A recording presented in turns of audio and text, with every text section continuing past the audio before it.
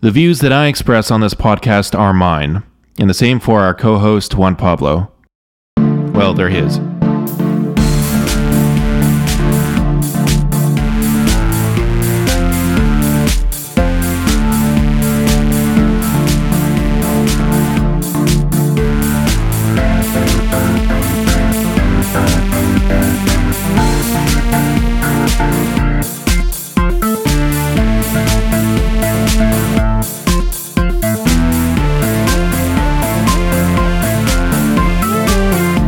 You're listening to Panoptic, relating theories of communication, power, and technology to practical institutional issues and everyday life. Welcome to the podcast. Morning, Jason. Good morning, or afternoon, I guess. How are you doing today? Yeah. It's Sunday, having my coffee. Yeah, me too. When it's sunny outside, it's a nice day. And I'm ready to talk about movies. Yeah. So, I would love to just have a movie review podcast, but I don't feel especially qualified to do that. But let's start one. Yeah, with maybe for another conversation.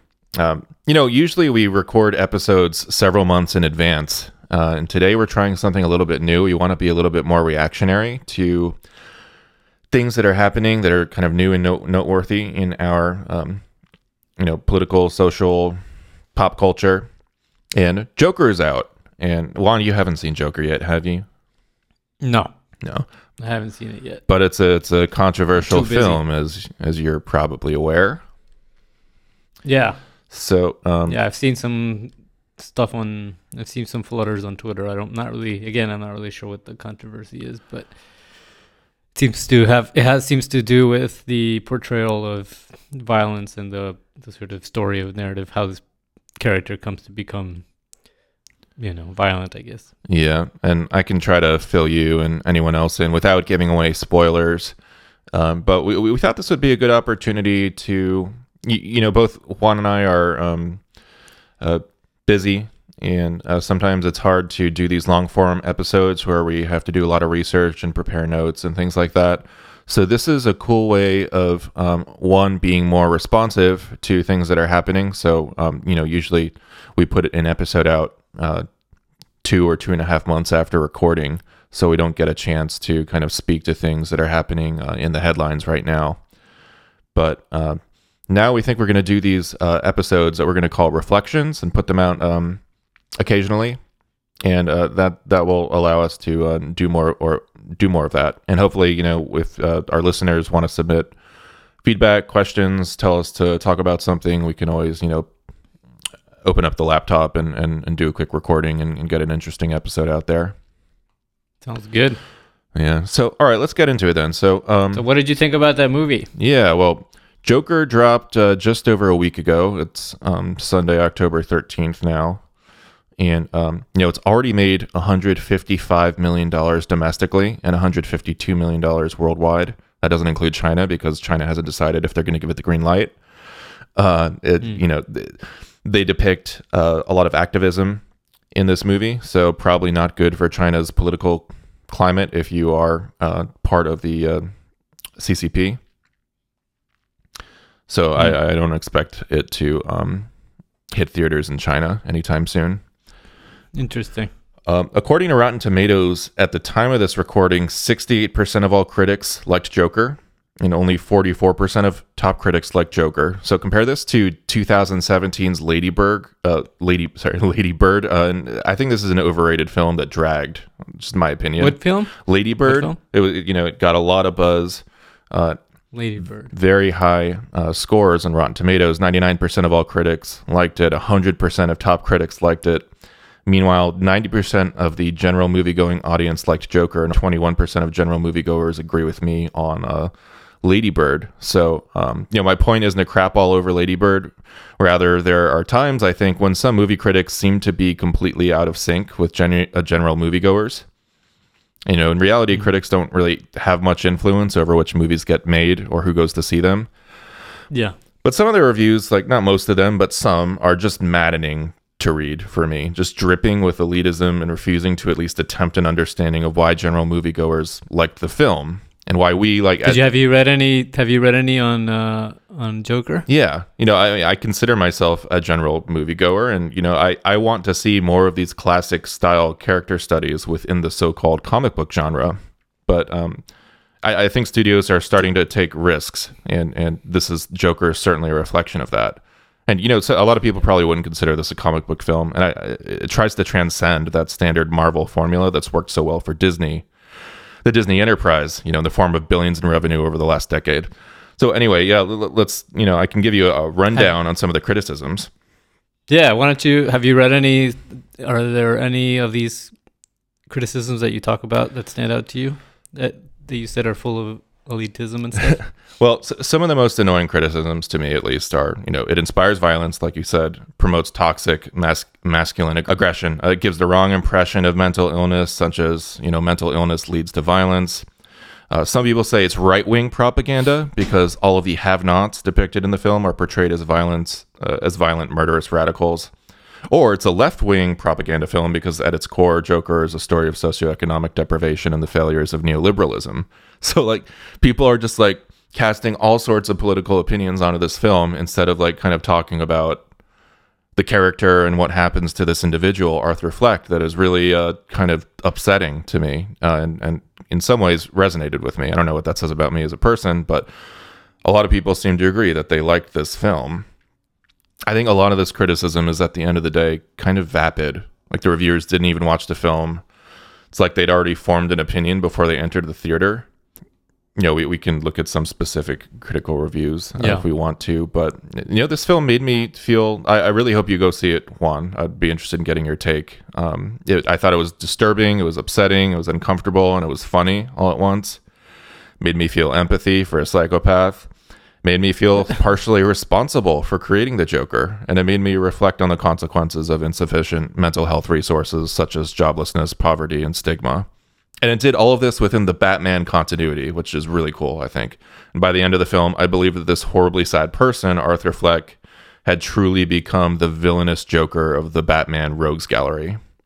So anyway, I really like this film. Because of the political discourse surrounding Joker, they're members of the Academy saying that they're not going to vote for it. They're not even going to watch it. And I think that's pretty unfortunate.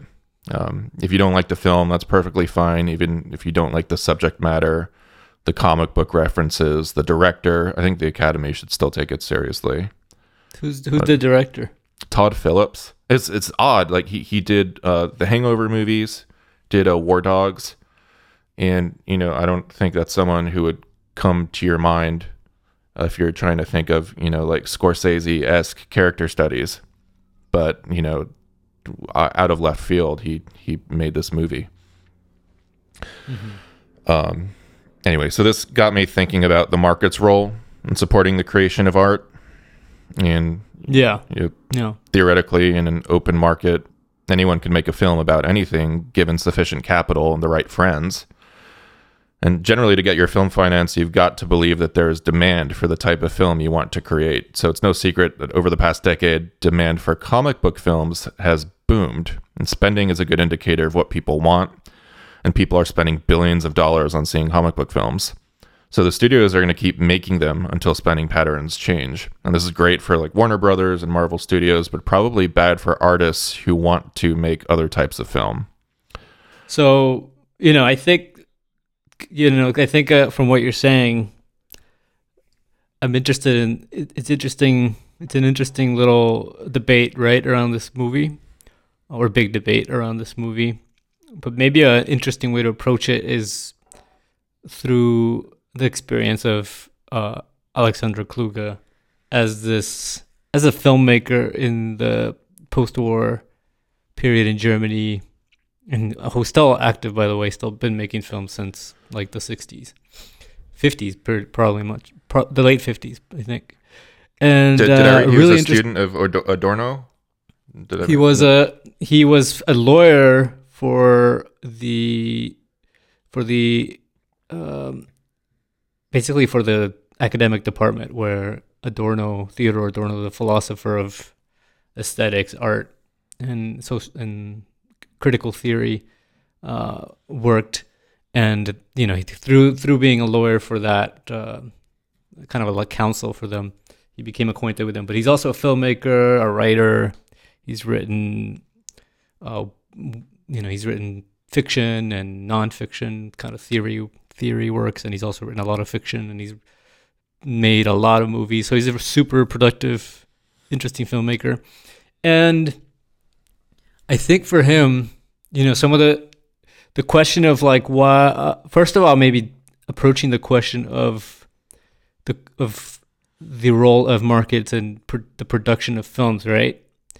I think Kluge would probably argue that the whole notion of understanding it in terms of supply and demand misunderstands the sort of relationship of the actual capacity to produce, create film, make films, and the watching of films, because for him it's all about publics and who spectatorship practices.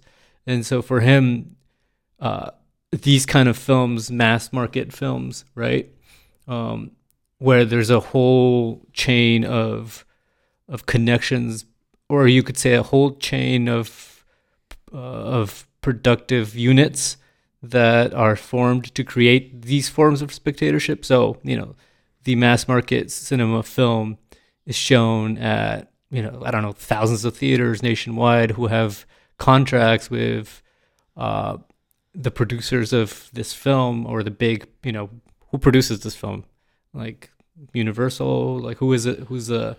What's the movie studio behind it? Do you know? It's Warner Brothers, and oddly enough, Martin Scorsese was the original producer on this film, and he left. Oh. And there's something he said recently that we should also talk about. But yeah. So it's a huge company, right? Warner Brothers is a gigantic media conglomerate, and they're putting the film out. And of course, they're going to get distribution rights at hundreds of theaters. They poured tons of money into it. I mean, it's an industry, right? I mean, and so in a standardized mass market setting, people watch what's at the movie theater, especially if it's advertised, and especially if it calls attention to things that they might be interested in to an extent, right? You do have to interest the public. So the appeal of the film, I mean, Kluge, I think, would talk about how you have to understand the modes of production of filmmaking to understand the modes of spectatorship and the publics that have access to it and the publics that are created. So, there's, for him, he's coming from, he's sort of building upon the work of Habermas on the public sphere, but the public is something that's produced and something that is created through practices of spectatorship. So people gathering together anywhere and doing something together in which there's a multitude of people observing each other or observing the same thing. That's a public. Whether it's people watching TV at midnight, watching the same show, or whether it's the stereotypical housewife at noon watching Days of Our Lives as a public for whom ad producers are tailoring specific ads, and the funding for that kind of spectatorship is tied to commercial ads and things like that. So what he's interested in is the way that connection between a sort of industrial system of producing movies, which is based on making as much money as possible, and the whole chain of production, including the movie theaters, including the distribution rights, including the capacity to get spots put on television in front of millions of eyeballs to get this movie advertised, creates its own sort of publics, and also makes it hard for alternative forms of spectatorship to actually become practiced, lived, that might produce films that in some way, this is what he's interested in, give people a different outlet for fantasy, that might be more directly tied to their sort of everyday lives and their actual experiences. So for him, this would be a sign of a movie that in a sense the experience that's like expressed. I'm not sure how he would talk specifically about this movie, but it's interesting, I think, to approach it, because the experience that is shown in this movie, the experience of like a alienated male who becomes violent, is something that has become like this discussion point in all current culture, right? For obvious reasons. And so the mode of depicting it, I think, is always interesting. But we can't understand that, I think, without understanding the production system behind it and the kind of public spectatorship, the modes of spectatorship that it creates and through which people relate to film and things like that. I saw that in the 1960s, Kluge helped found this independent Oberhausen group. Hope I'm saying that correctly. Which, to finance cheap cinema that focused on communicating intimate, personal experiences from a German kind of proletarian perspective, and that kind of developed into new German cinema, which doesn't seem like today it's completely taken hold. There's still, the cinema is largely monopolized by foreign childish cinema. I think that's how he would characterize it. Probably right. Marvel films, but that was kind of the effort there. And then also built into that, there was that public sphere effort trying to, create the architecture for people to discuss more kind of experiential or visceral films after seeing them, which will hopefully create some kind of change in reality. Yeah. And and there's another little thing I think that's important before we get back to Joker, which is, for Kluge, there's both a theory of how to make film and what film portrays, and so that's specifically this notion that the image, like images in film, right? Film is just a bunch of photographs basically lined up at a really fast pace, right? It's a bunch of individual images, but with that are ran before us at a very fast pace, right?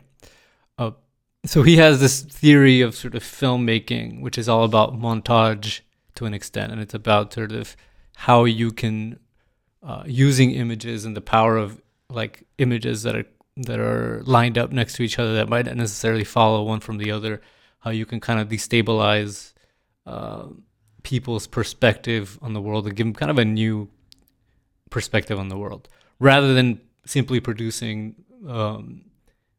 some kind of semblance of realist narratives that are meant to affect people in terms of some traditional genre, let's say romance or whatever, right? So there's both a theory of the way genre links to modes of making film and the specific technology of cinema and what you can do with it to kind of in some ways like spark a critical perspective in people. Now, the problem is that's Kluge is still interested in how can you get people's interest and attention and create new ways of spectatorship that allow people to reflect differently on their own lives in a way that's not about creating kind of fantasy stories that are projections for what he calls kind of a lack of experience. So, but this gets to another thing, which is the question of the public sphere as such, right? Because for Kluge, there's no unified public sphere. There's kind of the semblance of a unified public sphere, but because we all have like our own different way of sort of place in social relations, we're all doing different jobs, we're all kind of working in different things, we have different life experiences. Films that block this out, for him, like the Hollywood product is about blocking out these sort of political dimensions of our lives. It's about creating these narratives that are in some ways compensating for our lack of everyday experience. And you could almost say that the problem here is really revolves around the idea of the public. Like, what is the public, especially in the context of media in which publics are no longer small face-to-face relations, right? They're mediated by mass disseminating technological media like film, like internet, like social media, and you can never really know who gets a message, where they get it, and what they make of it. There's no way to control for that, the way you could in the traditional sort of ideal public sphere of like the Greeks back in the polis or whatever. So there's a technology, mediation, dissemination of information, spectatorship practices, production, who gets to produce images and who gets eyeballs, and then the kind of narratives that are produced for him are all tied together as questions of publics and creating publics, and how can you think of cinema differently, right? So he's really not interested in like traditional narrative cinema. He's trying to think, how can I use cinema? Because cinema, like any art form, affects people, right? It sort of has reactions. So his interest is not in like kind of realism through the cinema, or a sort of fake realism of narratives where you have heroes and this and that, that stand up to some like ideal of what a hero is, but in sort of destabilizing that and sort of getting people to think about their everyday lives. This is a broad issue with art in general, though. One of my favorite, one of my introductions into philosophy, and I think a lot of philosophers wouldn't consider him a philosopher, but it was Albert Camus' The Myth of Sisyphus, and then along with that, his novel The Stranger. And and The Myth of Sisyphus is a book about why you don't kill yourself in a meaningless universe. And that was extremely compelling to me, but I was also in like a certain frame of mind able to ingest what he was saying and kind of understand the his absurdist logic. But I wouldn't give that book to certain individuals who might not be able to process his arguments in the same way. So if you put art, or in that case, I think I would consider it a form of art, The Myth of Sisyphus, but it's also prose with has arguments. Right. But you wouldn't want to make that argument to someone who is maybe contemplating suicide or something. But it's very hard to control for through cinema or through just like a blog post on the internet or a post on Reddit or something. You don't know who's going to see that. I don't know how you control for that. So how do you deal with this question of, there may be ideas that we want to get out there, but not everyone is going to react to it in the way we might want them to. We have, ongoing concerns about radicalization, self-radicalization through social media.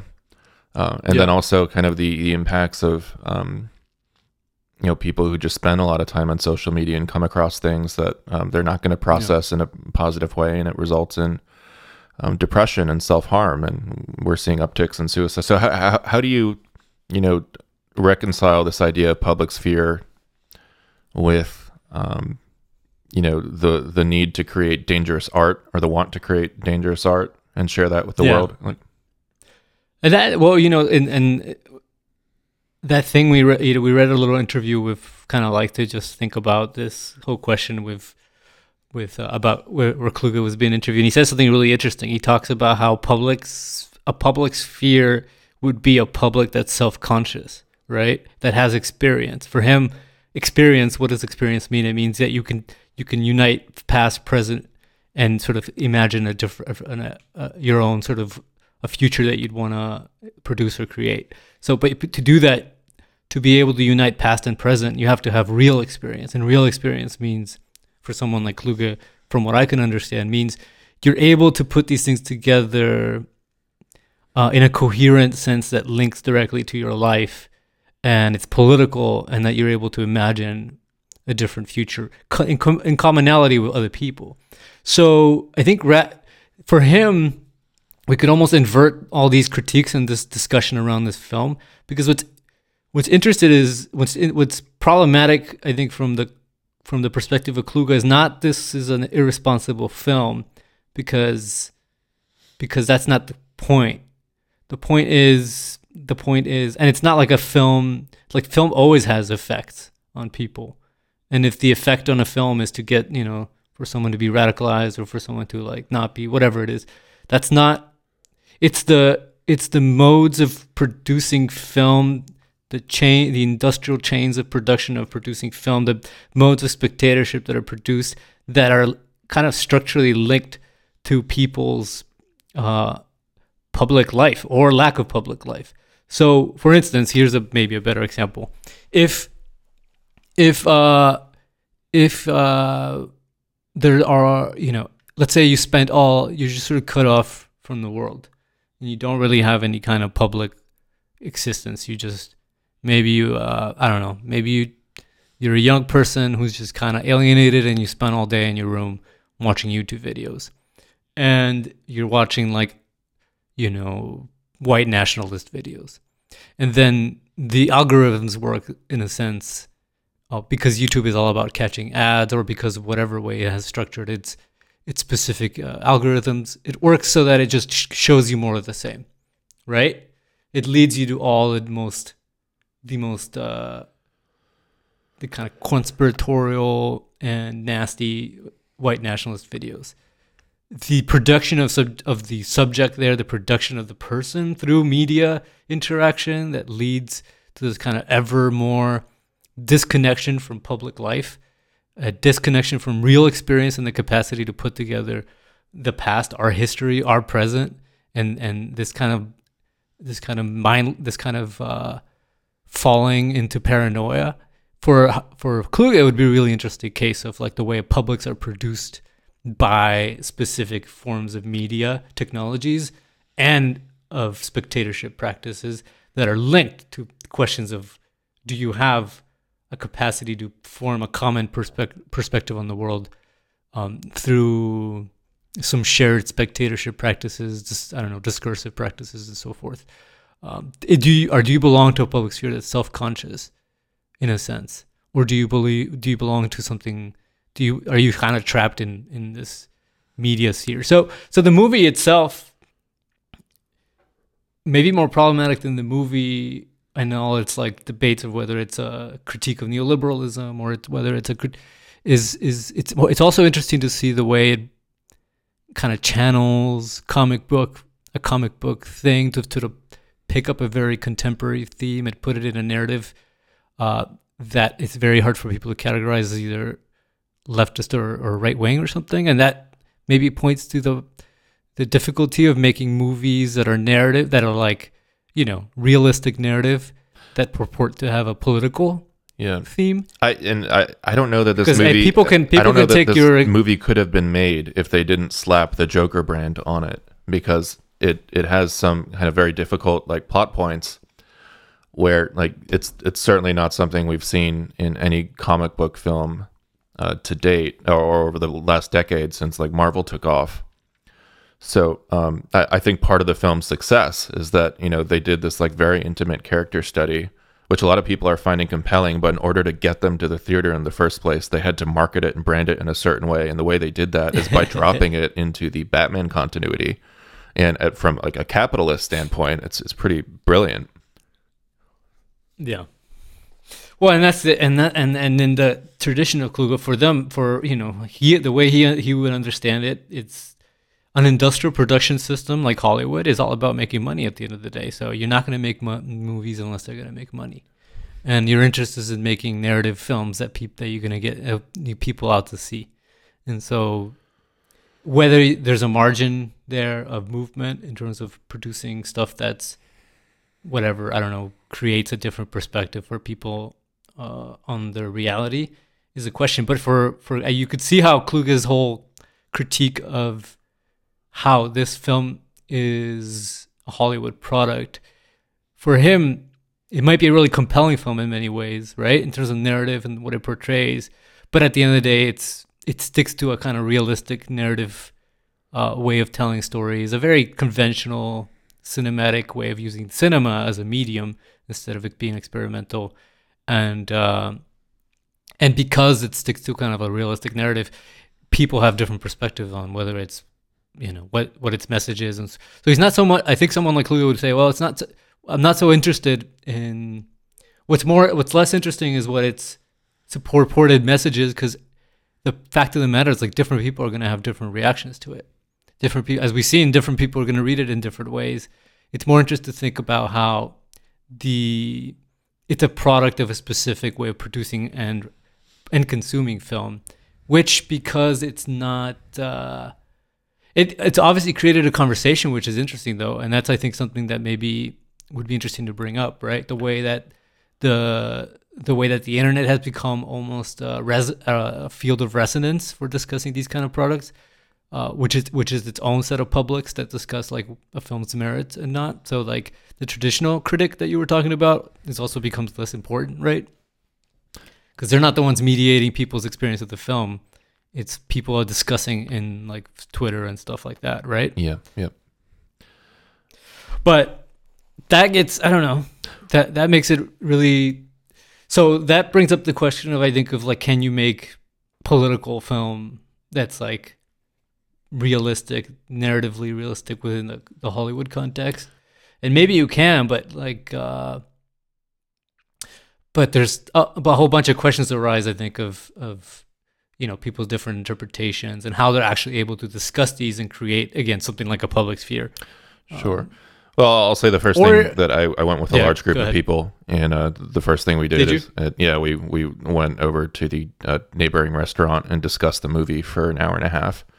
And I haven't done that in a while, actually. It's something I grew up doing, but I don't have many opportunities to do that. And this movie, like, people just want to talk about it. So I think that's a good thing. And whether or not the conversations that people are having are constructive or helpful from a larger social perspective, I don't know. But that was my experience with it. And I think we should address Martin Scorsese here and on comic book films in general. Because after this movie came out, and I thought it was ironic that he originally was the producer on this film, and it very much feels like kind of a Scorsese film. It's Todd Phillips has specifically said that it was highly inspired by his Scorsese's film Taxi Driver, almost like too much. Like the imagery is very similar at times, and I just recently watched Taxi Driver, so it was fresh in my mind when I saw Joker. And I really like that film as well. But what Scorsese said, I think it was in Empire magazine a week ago, he said, I don't see them. I tried, but that's not cinema. Honestly, the closest I can think of them, as well made as they are, with actors doing the best they can under these circumstances, is theme parks. So he's comparing them to theme parks. And he goes on to say, it isn't the cinema of human beings trying to convey emotional, psychological experiences to another human being. And I mean, I certainly see what he's saying as someone who does enjoy the theme park of a comic book film. Most, not all of them, but I liked the last Avengers film. But I really do think he has a point here. The problem is, one, people aren't signaling with their wallets that they want to see other types of films, not to the tune of billions of dollars that every Avengers movie makes now. And I don't know if Joker exactly fits this criticism, but Kluge, in the interview we read, made a similar comparison. He compared movies like Rambo to Roman circus, with men like overpowering large animals. And he says Rambo is the stylization of the feelings of omnipotence of an 8-year-old. Cinema has slipped down into kids' pictures, and this is a consequence of feeling of people feeling overburdened in society. It's kind of like exteriorizing into fantasy, because we're suffering. So there's a lot to unpack there, but I don't know if Scorsese was trying to make that political point that Kluge is. Well, I don't, and I think that's interesting that there's these parallels, but there's also like some differences because Kluge would say the whole machinery of producing movies that both Scorsese and this film belong to, right, which are about producing films within the Hollywood system to try to get as many eyeballs in front of it to sell, basically to sell a commodity, a film, as something that can make money. That for Kluge, in a sense, I think already that's sort of that would be the main interest to him, right? because a second ago you were saying something. If people are voting with their wallets, but again, for Kluge, he's really interested in the idea of fantasy, right? In producing fantasy. Fantasy is something that you can like produce, but also is something that people have in their everyday lives and that depend on, and that has like a utopian dimension to it, like a utopian drive. And so if people's everyday lives are sort of like just are terrible, right? If their jobs are completely unfulfilling and the landscapes they live in are completely unfulfilling, and they have no public dimension, no life, no community, no whatever. They need a compensation for this, and the compensation is the production of fantasies that are produced for them, and these fantasies can be films, in the Hollywood system. I think that's why he talks about Rambo that way. That's the way he sees it. But he would probably say that Scorsese's films fall within that same category of kind of fantasies. Right. Right? These are fantasy films, and there's nothing wrong with fantasy, but it's the kind of fantasy that he's interested in. These are fantasies about male whatever, male-centered stories of assertion, of power, of whatever. And they're very much tailored to that kind of idea of who the hero is and who the anti-hero is and things like that. So for him, it's the kind of public that we have, the public sphere, and the capacity for counter public spheres. He has his concept, counter public spheres. It's not only that there can never be one whole unified stable public sphere, because we kind of come at the world from different perspectives of life, different jobs, different functions in society. And so to have pretend that we could have a one unified public sphere is sort of an illusion, he thinks. And ways of producing what different people's everyday lives, if you have experience and you can sort of relate your everyday life to history and to a possible future, you would be less interested, he thinks, in just fantasy films that seem like projections of what you're not getting in everyday life, rather than some kind of spectatorship that would be more tied into your everyday life. And so for him, the capacity to produce films or forms of spectatorship that are tied to people's everyday lives, that really talk to them in a way that, and you could think of this maybe even within, it works within the Hollywood system. Things like films for African Americans, right? This is a counter public. This is not the what we would call the hegemonic, kind of the majority, the main public in the United States. But it's an important constituency of part of the population that has developed its own, that in history has had its own public spectatorship practices, whether that's through music or whether that's through, but that has come into the sphere of cinema through films tailored specifically to African Americans. That for example, Black Panther might be an interesting case to talk in that context. To what extent can that be co-opted and created into its own sort of production studio film, right? Oh, we want to get the African American population to watch these films, right? Right. We're gonna make a film that's all about an African American superhero, and that can draw a whole population of people who hadn't been part of that base of watching Marvel films. But is this really a movie that talks about the reality of kind of life of African American people and the things that they face, and does it co-opt in them and try to bring them into the public, into a illusion of some unified public sphere, or does it really create a space where that counter public sphere can kind of resonate, understand itself better, and understand its role within,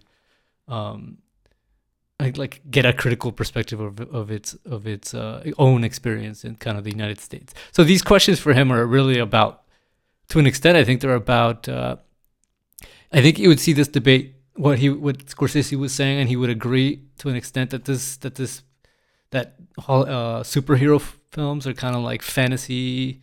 They're kind of fantasy for people who lack real experience, right? They're kind of like projections of fantasy for people who can't sort of have concrete everyday experience, to an extent. Whether that's fair or not, I think it might be fair to say that he might think that way. But But so would Scorsese's films, like, about gangsters and about things like that, right? He's still doing they them. might tap in. Irishman, he faced a lot of challenges to getting this like 3 or 4 hour epic film made that Netflix. 3 hours long.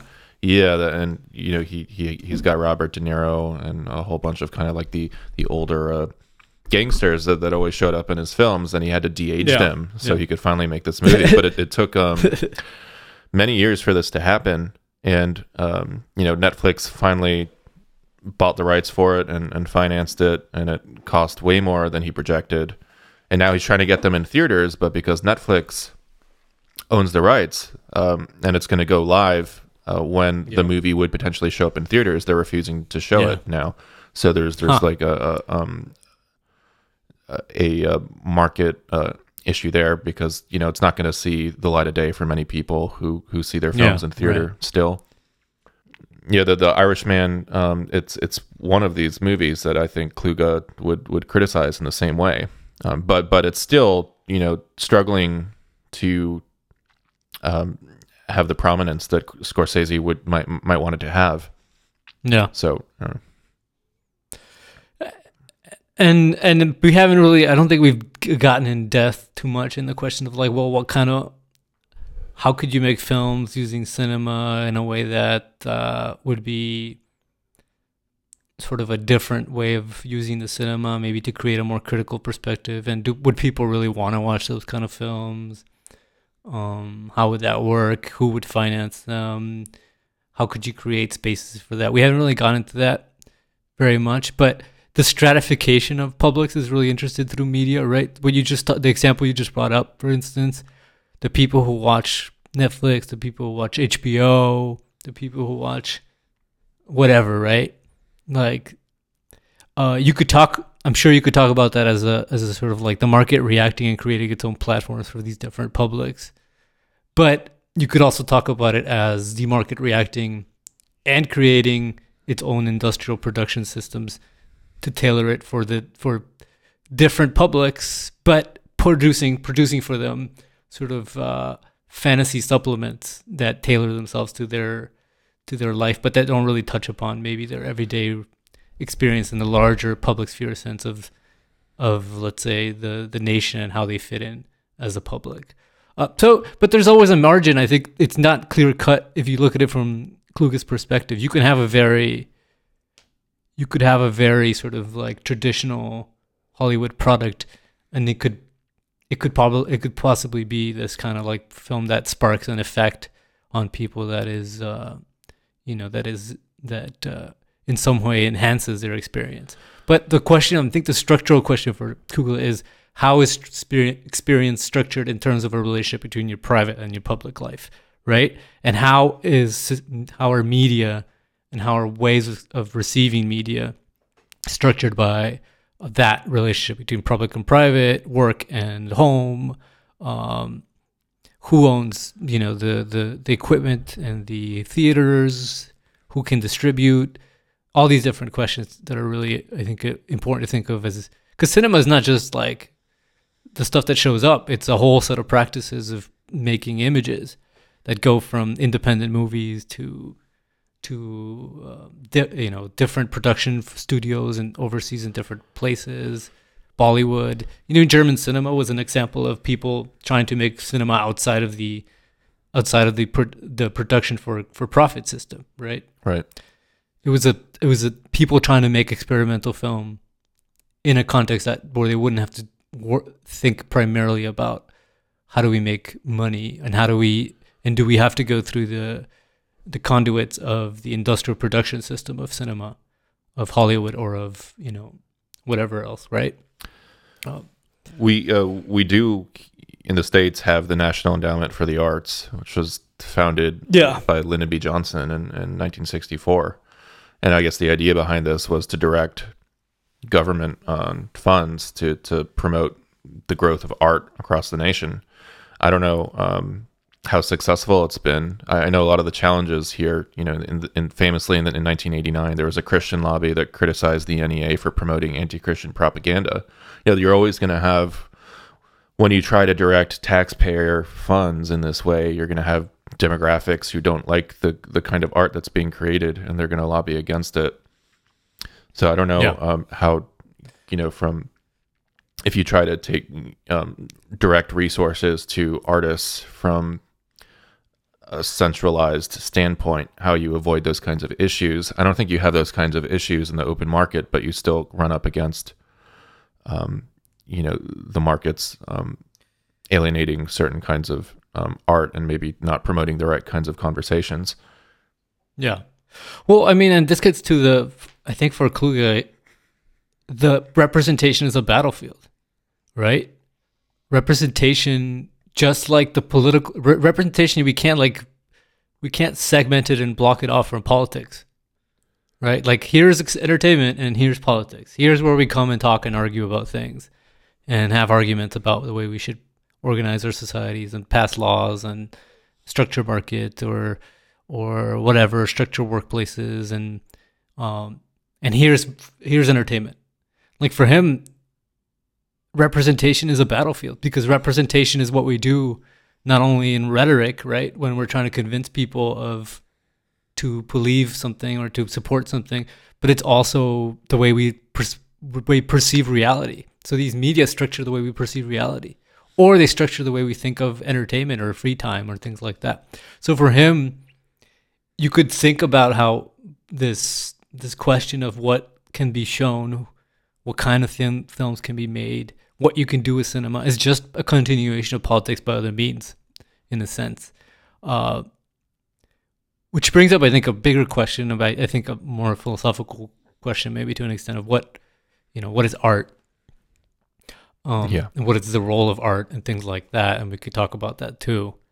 But the fact of the matter is, for Kluge, Hollywood is producing films to make money, and so it's never, its margin of what it thinks of in terms of what representation is and what it does is always going to be tailored within an industrial production system that at the end of the day is interested in producing, good stories, sure, but also stories that sell. Yeah. And within a specific way of distributing film, and not necessarily stories or productions or films that might spark different ways of looking at reality and different ways of thinking about reality, and so forth, right? Whereas really, if you think about the kind of cinema that Kluge is interested in, it's not a cinema that argues for a position, it's a cinema that changes perspective.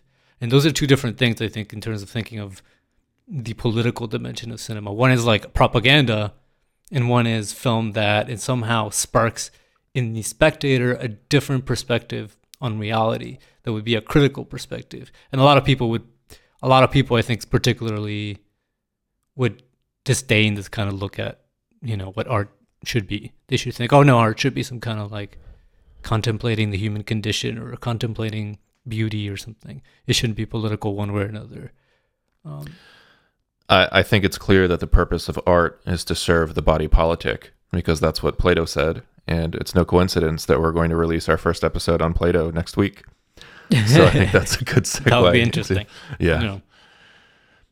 But I think we need to I think maybe next time we have this discussion about cinema, we should focus a little more on this question of art, right? And what is the role of art, and what can art be political without becoming propaganda? Why would we want to have art that creates a more critical perspective, rather than art just sort of like feeds you narratives that sort of maybe, the way Kluge would say it, again, if I'm parroting his argument, they're compensating for the fact that you don't get representations that give you a more fuller sense of reality and experience. So you see what the argument is there. The argument is not we should produce propaganda as art, but we should produce art that somehow gets people to sort of, like, in a sense, have a deeper, fuller perspective of their own kind of reality, in a sense. And for him, like, something like Hollywood is just structurally designed to produce fantasies that are less and less tied to reality, in a sense. Whether that's true or not, I think we can see in a film like this that there are connections to reality. And so maybe there's a way to critique Kluge's perspective from the Joker, right? Yeah. I mean, if you have a more pessimistic view of the human condition, then it really doesn't matter how power is organized in society. The base human condition is always suffering. So you could argue that it doesn't matter what you do in reality. We're always going to need this Rambo-esque fantasy to feel good about ourselves. Hmm. I hope that's not true. But I also like Rambo. I like seeing Sylvester Stallone blowing shit up. So as much as I want to see this public sphere grow, I wouldn't want that to go away either. You wouldn't want Rambo. Yeah, well, I mean, I'm not going to go into so I would have in these kind of discussions, I would avoid going into a discussion of like, well, this is just bad art or like, right? But I think it's really interesting to think with Kluge and think, well, what would a different sort of sphere of spectatorship related to things like images look like? What are alternatives for? And I think in some ways the interesting thing about new media like internet, YouTube, things like that, is just think about the possibilities it has created that are really interesting for creating new publics, right? I think about videos of people like showing things that they buy, right? You watch these videos? The multi-level marketing schemes? No, the ones where people are like buy stuff and they just show you. They're called open box, open box, and you can find it for any product out there. Or videos about people who are showing you how to care for plants in their house, or videos. This is a really odd one, but someone showed me like a video of this person who just like his whole YouTube channel is his grandma somewhere in India like cooking. Right? Apparently this guy, like each video gets like 1 million. Each video gets like 2 million views. Yeah. So that's a public, right? That's a public right there. That's people who are seeing reality through that video, and that's a lot of people. That's a lot of eyeballs. And for advertisers, that's a lot of potential. That's a market. But for something like Kluge, those are people who see something in those videos that resonates with their experience. That's not going through the production model of Hollywood, but a different production model. And that creates different narratives and different stories and different ways of channeling fantasy. So maybe, rather than thinking like Rambo's a product of its time, 80s industrial production system in Hollywood, kind of like creating stories that are just sort of like entertainment in a kind of popcorn sense, right? Well, I mean, I don't know if we want to put like Cooking with Grandma up on the big screen, but we can still enjoy it from like the comfort of our computers at home or tablets or phones. Well, I mean that again, the question is what is the big screen for, and why watch certain things on the big screen when you could be watching others, right? Yeah. Who owns the big screens? Who makes money from the big screens? What kind of movies are put on the big screens? Because you could go watch, you could show anything on there. My dad loves to go watch theater and opera on the movie screens, but of course that's a smaller public which manages to make it in there because there's a whole industrial production model too of making quote unquote high art for people who still like that stuff, mostly old people. Well, I just saw Hitchcock's North by Northwest on the big screen for the first time because I happen to live by a theater that does those kinds of things. Mm-hmm. And it was great, and it was a much older audience, and the guy next to us was like, hey, like no exploding cars, no special effects and CGI. He was just glowing. He was so delighted with this film. But it very much you can see the stamp of this film across pop culture, that it kind of helped develop a lot of the Hollywood films that Kluge probably doesn't view as constructive from a public sphere perspective. Yeah. Well, Hitchcock's really interesting because Hitchcock was a master of rethinking the form of cinema as it relates to effects on people, right? Things like how could you play with people's emotions, really, at fear, and how could you like suspense, right? And so gets to another dimension, which we haven't really talked about that much, but Kluge is really interested in film and media in general, in the way it produces, not only it creates effects and modes of reaction, modes of thinking and seeing and feeling even, but it can reconfigure like your senses, basically. Film can reconfigure the way you look at the world and understand and experience the world. So there's this famous sort of like story, which I think has been proved wrong. But the story is that back, one of the first films that was shown was with people sitting in a movie theater was this. They used to show these short films back in the day, right? People would sit down for like 4 or 5 movies that were really short. And one of them, and these were just kind of gimmick pieces because this was the early days of cinema. And so one of the films was a film of just a train coming towards the screen. And the kind of story is that goes that as the train came towards the screen, people got up with their chairs and like ran out of the theater, right? Because they were like, "Whoa, this is gonna come through the screen. It's gonna run us over." So, but the fact of the matter is, whatever you make of that story, whether it's true, I think I've read some film criticism that historians go back and they kind of prove that it's kind of a exaggerated story. Cinema did change people's perspective of time and space, and of the kind of the temporalities of life and of modern life, and of the connections between different scales in modern life. And so cinema keeps doing that, and that's another dimension of Kluge's interest in the kind of production models. The production models create subjects. The movies that are put up create personalities that demand more things of the same, or so forth, right? We create subjects through modes of spectatorship. So Kluge is interested in different publics, different ways of spectating that can produce different forms of subjectivity, too. Yeah, and a lot of these comic book heroes were created in the midst of the kind of World War II era, so they're kind of a reflection of that American exceptionalism. Right. And I wonder, if that history is brought forward, if it's still reflected in the way that we see our superheroes on the big screen today. Yeah. But you do see studios showing the flaws in our superhero characters more and more. I mean, the Chris Nolan Batman films were a little bit more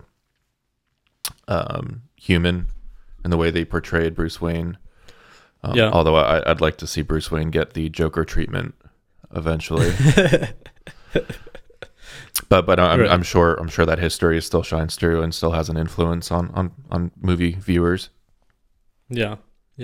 I mean, I bet in some ways, and this is a question that right now I wouldn't be equipped to answer, but we talked about this, and I think in these superhero films, the kind of interest that they've drawn, the way that they've been tied into especially in the last, I guess, 10, 15 years, into this big production model of putting one after another, and how well they've done.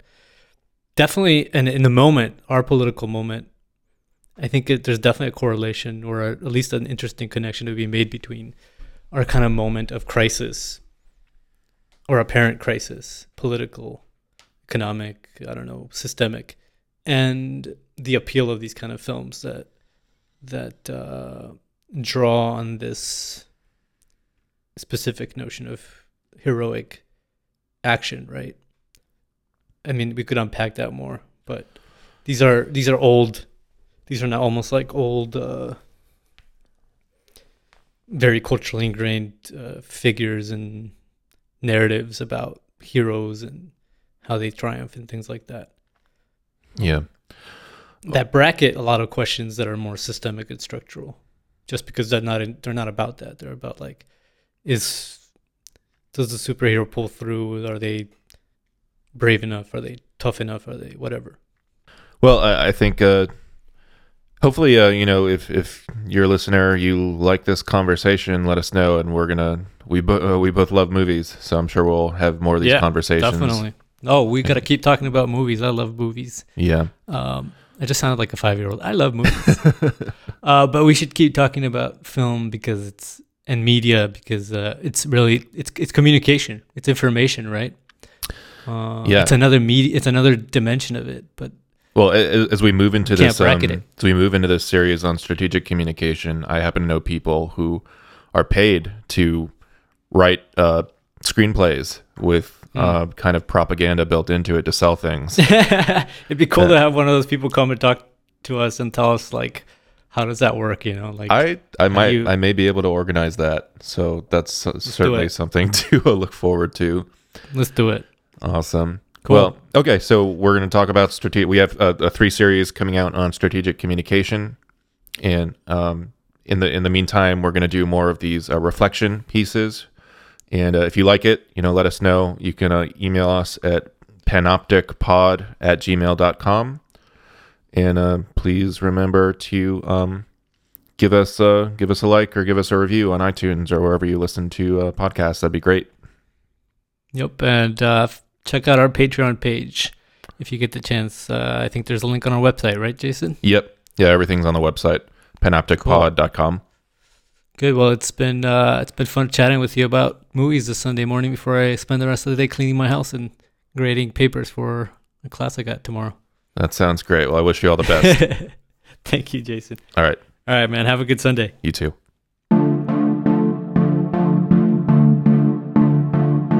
Do you enjoy what you're hearing on Panoptic Pod? Is the application of philosophy, media theory, and communications theory to everyday practical contexts something that you find interesting or useful? If so, please consider supporting our podcast through Patreon at patreon.com/panopticpod. You can also access our Patreon through our website, panopticpod.com. There you can also drop us a line or a comment. Jason and I are always looking for ways to improve this podcast. Your support and comments will help us in that endeavor.